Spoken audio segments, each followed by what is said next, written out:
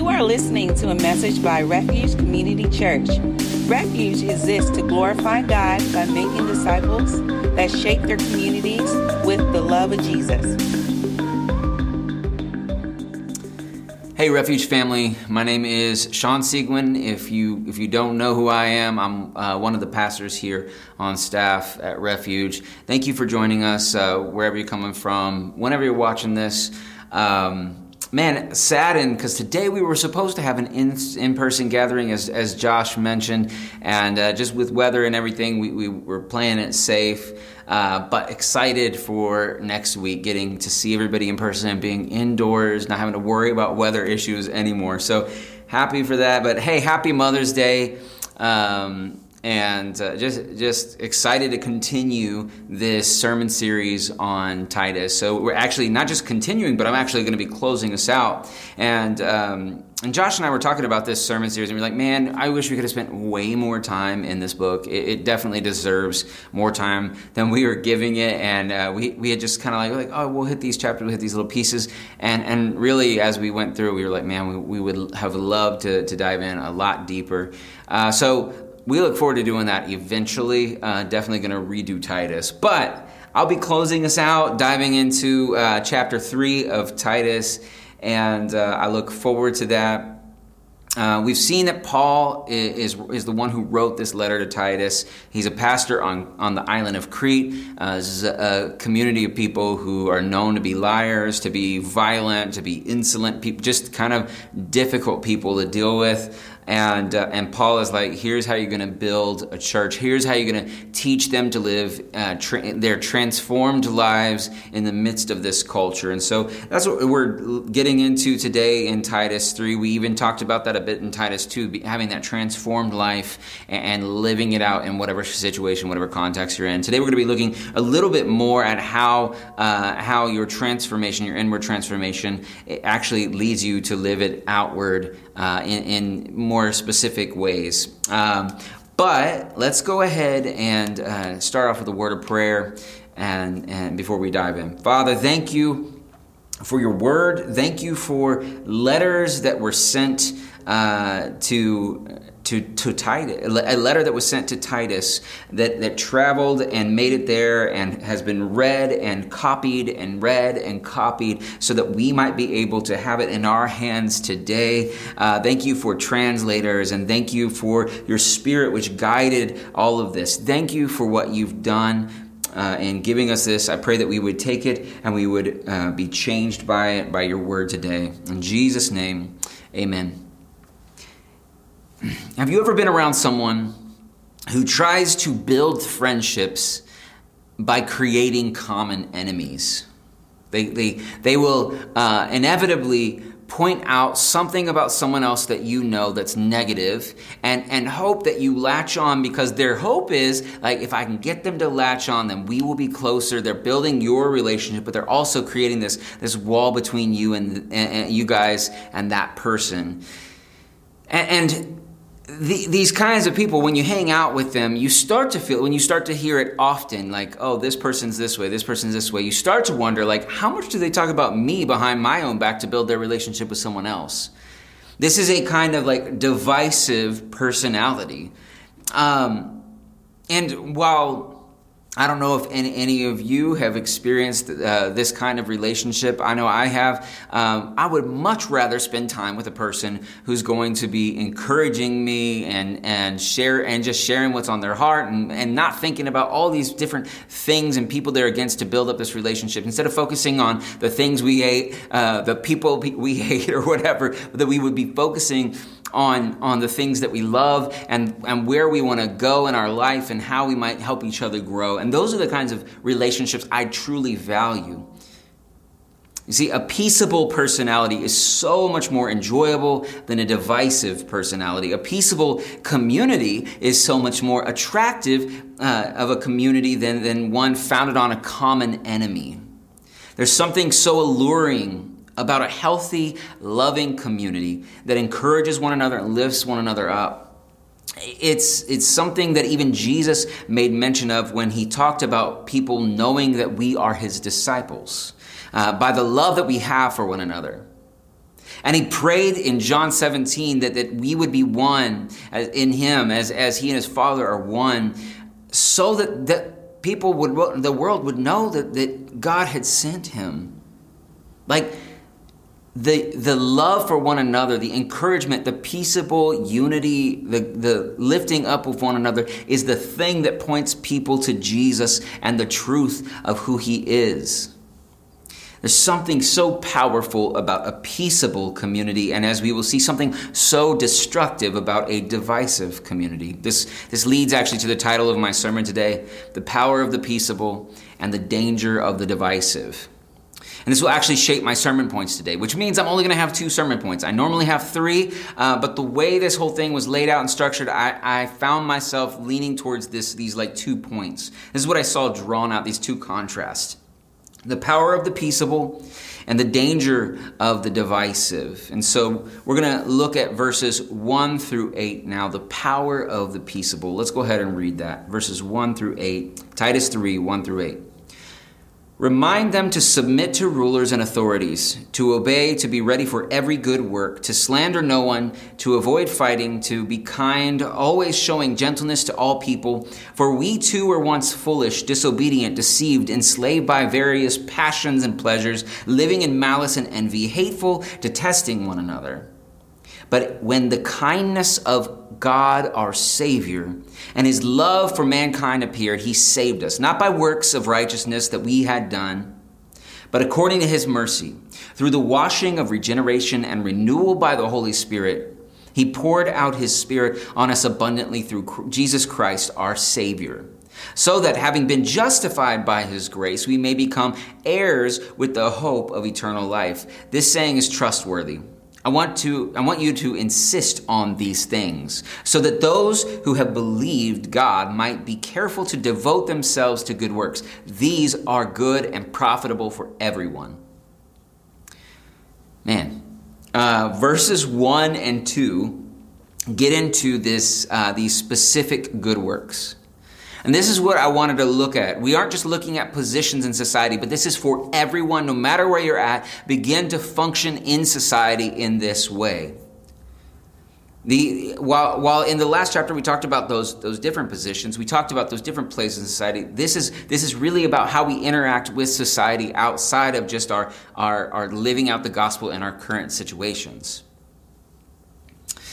And I think what it says is that what he's really getting at here is that young and old, rich and poor, male and female, all need to submit to authority and to show gentleness to all people. He's painting this picture of a peaceable community, a community that's not ready to fight at all costs, always ready to push back against any authority figure who's trying to tell them what to do. Paul is saying, create a peaceable community. A community that not just submitting one to another, but even submitting to your authorities. To think about the fact that the Roman government that was this superpower that was over everybody, kind of keeping everybody under its reign, holding everybody down. Even to submit to them, these people that were really truly evil people going out to destroy Christians, submit to these people. This is what he's getting at. But all of it is for a purpose. This seems to be to frame the good works that Paul's talking about. This whole chapter it talks about good works multiple times. What Paul is saying is these are the good works we want you to do. And it's as if Paul is saying we can put up a fight and try to make the world around us agree with everything we believe, but in a culture of violence and lies and insolence, let's show these people how Christ can transform us. This is a call to peaceable living. It's a call to live counterculturally. Paul sees the power of this way of life, the power of the peaceable. The idea is to understand the idols of the culture in which one lives. This is what Paul is recognizing in Crete, the idols that they have there. And then show that Christ offers us a better way. Paul wasn't just saying to be submissive doormats because God says so, right? Paul is saying that this little growing community has an opportunity to teach their culture what it looks like to be secure in one's place in society, to not fear being taken advantage of, to not fear what the government can take, and to not fear the opinions of others. To call this church to this peaceable way of life is less about the respect that the individual leaders deserve and more about submitting to the lordship of Jesus. And in fact, while Paul is calling the church to a peaceable way of life, it was actually also a subversive way of life. Because if the entire culture is doing things this way, and Paul is saying, no, live differently, reflect my kingdom values that totally oppose the values of the Cretan culture. Live out these kingdom values. Show how Jesus reigns in your hearts and show what that looks like. Look at the difference. So this is not just peaceable way of life, but it's also like subversive. During the first century, emperors would be regularly referred to as Lord, God, and Savior. The view was that the gods had brought peace through Rome and that the emperor became this deified savior who maintains peace. So Caesar would often be called God or Son of God, Lord, Savior. These are all terms that refer to Caesar, that they were referred to Caesar long before Jesus ever came along. And this is actually why I believe that Paul combines these words, God and Savior, over and over throughout Titus. And actually throughout his writings, Lord, God, Savior, Son of God. These are references to Christ. And yet he's doing something. He's taking titles that have been given to a man who was deified to say, let me show you who the true God-man is. Let me show you who the true Savior is.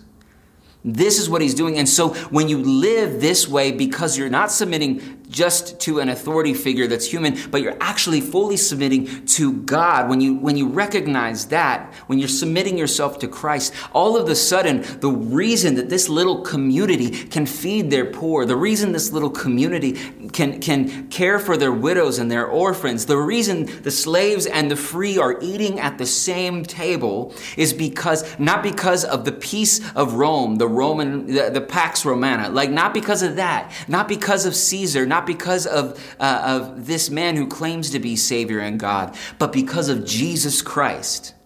There is something so subversive in this way of life, in this peaceable living.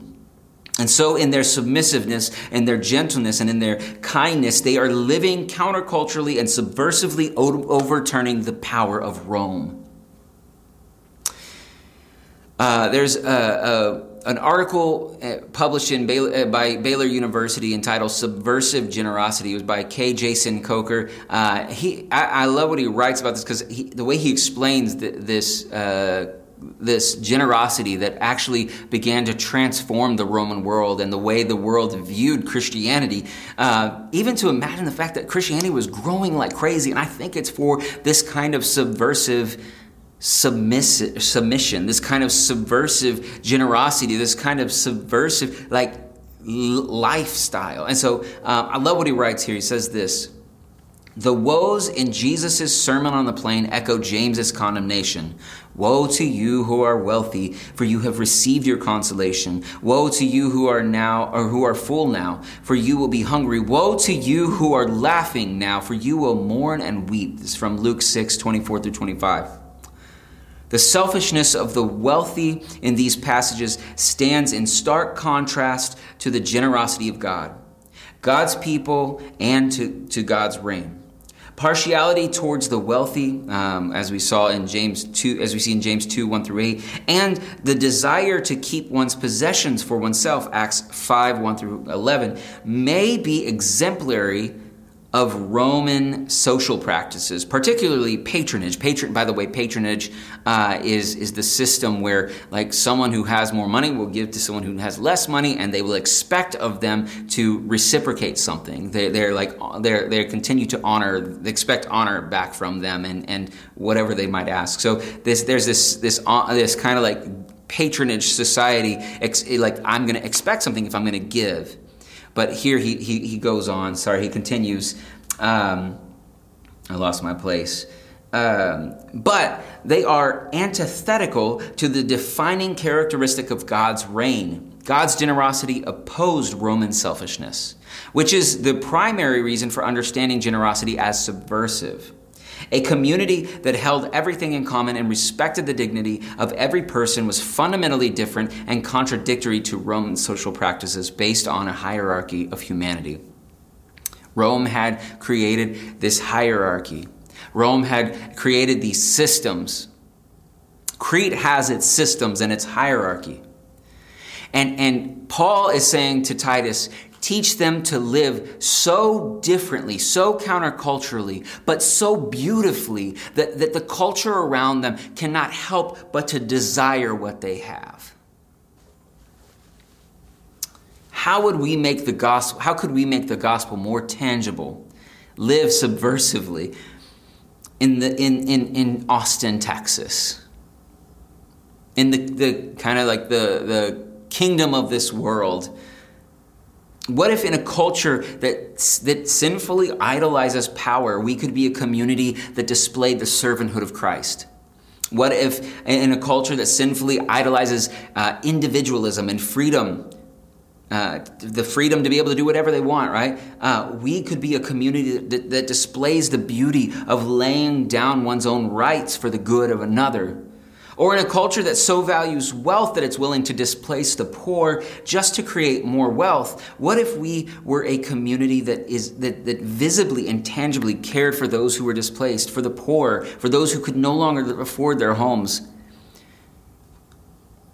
Man, just to be a little community that loves one another so well, that's lifting one another up as we see needs that we're meeting them, as we serve one another, as we live in this peaceable manner, caring for, praying for our leaders, right? Like even not talking trash about all the leadership in the government, but to be able to go, I'm going to speak blessing. I'm going to pray for that person. I'm going to pray that God would use them and move them, and that the world would be able to see us in a different light and ultimately living a totally different lifestyle. Not saying we're going to just do whatever the government says because we want to do whatever the government says, but saying like, I want to see God move in the United States. So I'm going to be praying for my president. I'm going to be praying for our governor. I'm to be thinking about those leaders, to be thinking about those and praying for them, to be posting online positive prayers for them, to be thinking about how we can show the world around us that we live differently, to serve, to love, to lift up, to be more focused on caring for others than the wealth that we might receive or the wealth we might lose. But again, as we saw in the last chapter, this call to do good works is birthed out of the transformation that one has already experienced inwardly. And so here we saw in verses 1 through 2 to live peaceably, but this becomes because of the peace that has been given to us. We see this in verses 3 through 8. Paul reminds Titus of the transformation that's already taken place. He reminds Titus of the church that was the church's state of mind and heart before coming to Christ, and then reveals how that initial change took place. I think it's worth pointing out here. I think it's worth pulling this whole piece apart. That Paul talks about salvation, sanctification, and our call because he ends. I think it's important to pull all this apart because he ends this section saying to them that insisting on these things, insisting on them, will help those who trust God to do the work that they are called to do. So understanding how this individualized salvation works and why it works the way it does, and trusting in Jesus in this particular way, actually somehow begins to move us into action. So when we truly understand the gospel, it leads us to doing good works. And verses 4 through 7 give this beautiful Trinitarian picture. Father, Son, and Holy Spirit are all mentioned in this thing. And the Father serves us through the work of the Son and the Holy Spirit. And then again, pushing against that narrative of the imperial cult, thinking of God, the Father and the Son, and this Savior who saved us, not the emperor, not Caesar. We are reminded that we didn't save ourselves, nor did Rome save us, and it was his mercy and not our works that saved us. But even more, that we were saved by the washing of the regeneration and renewal of the Spirit. So even though this chapter is calling us to good works of peaceableness, Paul makes it clear that the only work that saves is God's work. It's not our work. The work that brought the peace that makes it possible for us to submit in a healthy way. The peace that comes that makes it possible to care for others in a healthy way, not trying to get something back from them like in the patronage idea, the patronage systems. But instead, a work that's worked out in us through salvation, through the regeneration of our hearts. Once our hearts are prepared for him, and I kind of wanted to lay this out a bit again, but regeneration and renewal is the change of our hard and sinful hearts into a good home prepared for God, a throne for God. It's prepared for God to come and do whatever he wills in our hearts.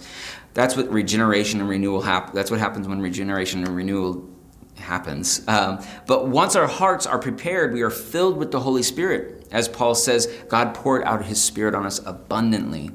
And not only that, but we are justified or put in right standing with God by grace. So our hearts are prepared and we are put in right standing with God, and the Spirit is poured out on us, and this gives us hope for eternal life. And this whole individual salvation process, this beautiful Trinitarian picture of peace being poured out to us and given to us,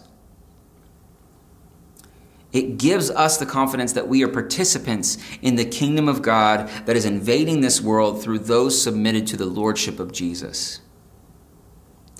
So when we went from dead to alive, from blind to seeing, from evil desires to righteous desires, from condemned to counted as righteous, from being enemies of God to being filled with his presence, when we did all that, when we insisted, when we recognize all that, when we insist on this as the reality of our transformation, as he says in verse 8, to insist on it, we will naturally see good works as possible and meaningful for our lives and those around us. And in verse 8, when Paul mentions that good works are good not only for us but for those around us, it's clear that our work is evangelistic. This is the power of the peaceable that I'm talking about, which is ultimately birthed out of the power of the Spirit in our lives. The good works we're called to are signs that we serve a different king and are part of a different kingdom. The things we do matter for the world around us.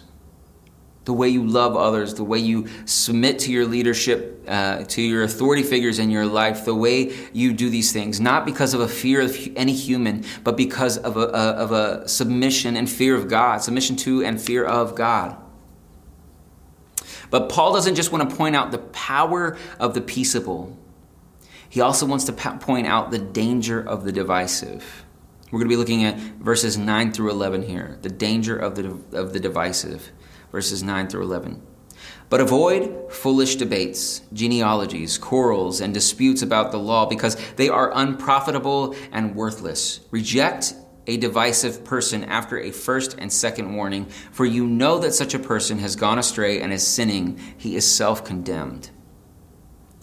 Verse 9 always reminds me of the hours of debate I've had with friends over things like Calvinism versus Arminianism, or maybe even Molinism. And if you don't know what any of those things are, you're probably better off for it. Don't even worry about it. Like, you can go Google it, whatever, but yeah. Pointless debate after debate after debate over things that we can really not understand. But I would have these long debates over unsolvable questions, the sovereignty of God and the freedom of humanity, right? Like, how do we figure out how this all works? And even the idea of like these genealogies and disputes about the law and all things that I have squabbled over. These are all things I really genuinely have gone through and looked at and gone like, well, what about this? Or why do these genealogies not match up or whatever? And you could spend just hours arguing with people over like trying to show the veracity of Scripture and how true and wonderful it is. And then like, just go and go and go and go and really not come to any conclusion, because in the end, most of the time when we're just debating, The goal is not to hear and understand another person's opinion and maybe be willing to have our opinion changed, but it's typically, in my own heart, oftentimes in a debate, the goal is to convince them that I'm right. And so, these debates go nowhere. And Paul is saying, avoid these pointless debates. Now, that doesn't mean don't defend the faith. That doesn't mean don't stand up and tell the truth and be willing to speak up when it's necessary. Don't back down. But there's a difference between like just trying to prove someone wrong over these small things that cannot be resolved oftentimes, and lovingly and encouragingly caring for someone and showing them like, hey, here's what I see. I would love to learn what you have to teach me, and I hope that you're willing to learn as well. That this becomes more of a discussion than a debate, that we would both walk away changed by this and not go away just arguing, which is typically what we see, especially we see like over like social media, just like comment after comment after comment after comment, right? These debates, they just lead to division. And I would guess that the debates that the Cretans were dealing with probably had more than small differences of interpretation. Probably had some like big heretical things they probably had to deal with. But Paul speaks to them like these worthless debates, like these worthless words. We're wasting our time. But the point remains the same here, that we need to avoid these kinds of just arguments for argument's sake. To be argumentative was very much a picture of a Cretan person in this time period. Like, we're just going to be argumentative. And so that peaceable way of life, again, it's pushing its way back through and all this. But these kinds of arguments do nothing to cultivate unity or display the lordship of Jesus. They simply divide us. And in fact, these words are compared to the works mentioned above. The works are called useful, but these kinds of words are called useless and worthless. So in our culture where there are pointless debates all over, especially on social media, as I just mentioned, but let us stand out as those who aren't participating in these useless, divisive debates. Sure, take a stand when necessary, right? But if it's more about ego than love for others, let it go. Leave it alone. Definitely take some time. Think about this. Take some time to pray before you comment on something, before you send that angry email. I could probably write a novel. I'm not kidding. I could probably write a novel with the amount of divisive words I have deleted because the Holy Spirit said to delete. Paul doesn't stop with avoiding these debates, though. He actually says to reject the divisive person. And it seems that the divisive person is a person who has a tendency to try to create factions instead of build unity. And the divisiveness definitely seems to be dealing with heresy of some sort, because the word for divisive in the Greek here is where we get our English word heretic from. So this is dealing with the kind of person who is a heretic, who's pulling people away and trying to teach something totally different and pushing against the rest of the community. Avoid, reject the divisive person. The point is that the kind of person who's actively working to destroy what the apostles, this would be the kind of person who's actively working to destroy what the apostles were building. Paul's telling Titus, the pastor of this community, to reject a person like this. Ultimately, Paul is calling the leadership of the church to protect the church. We already saw in chapter 1 that there are households being destroyed by these kinds of divisive individuals. So we can see the importance of church discipline in situations like this. Man, talking about church discipline is difficult.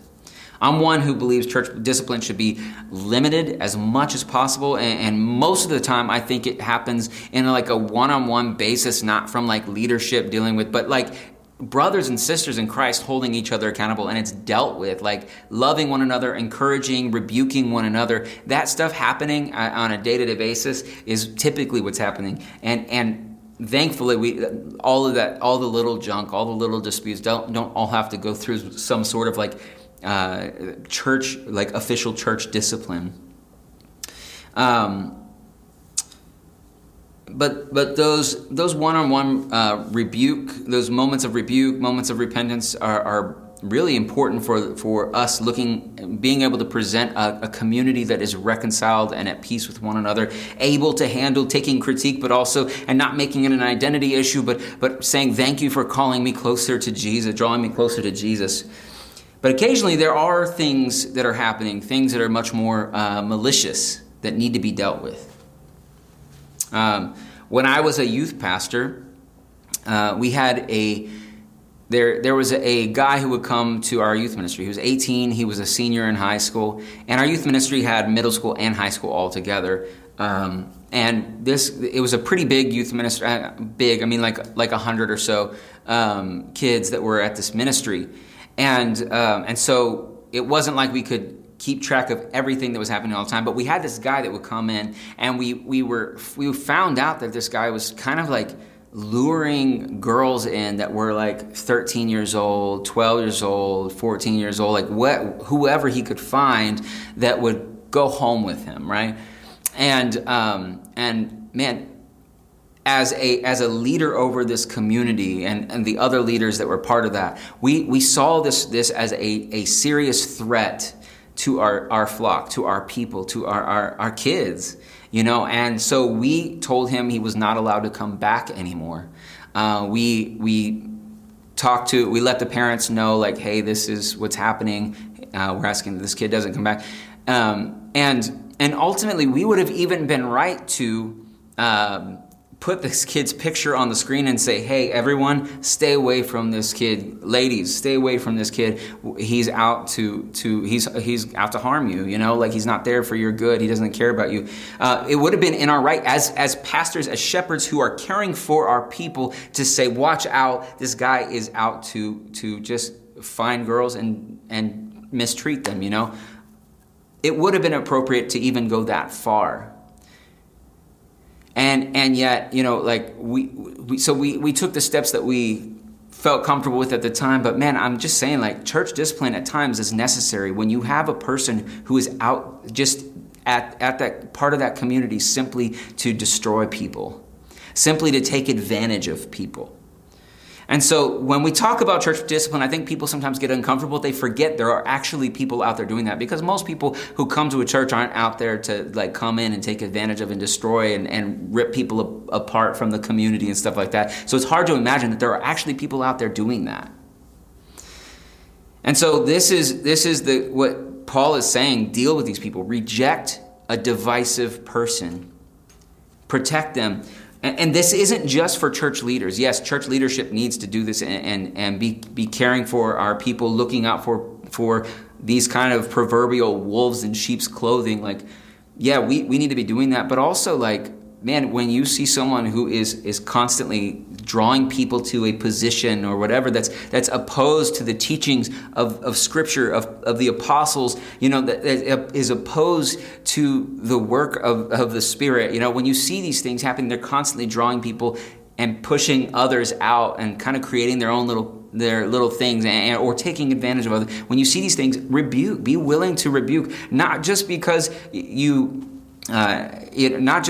think that you're better than them, but not because you think you're better than them, but because you care about the people who they're taking advantage of. You care about this church. We want to see Refuge thrive and grow, and we need to all be caring for and loving people well. When we see people being taken advantage of, that we would call those things out, that we would rebuke those who need to be rebuked and with the intent to restore and love and restore people into community. That is the goal ultimately. Sadly, I wish I could have done that with that 18-year-old kid, but he didn't want anything to do with us after that, you know.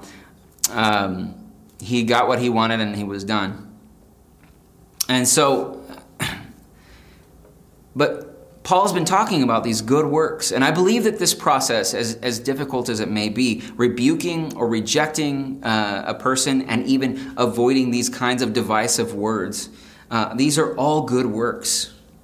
In Revelation 2, John is writing out what he heard about different churches. And one of the things he says is that the church in Ephesus has the good work of testing false apostles and not bearing with those who are evil.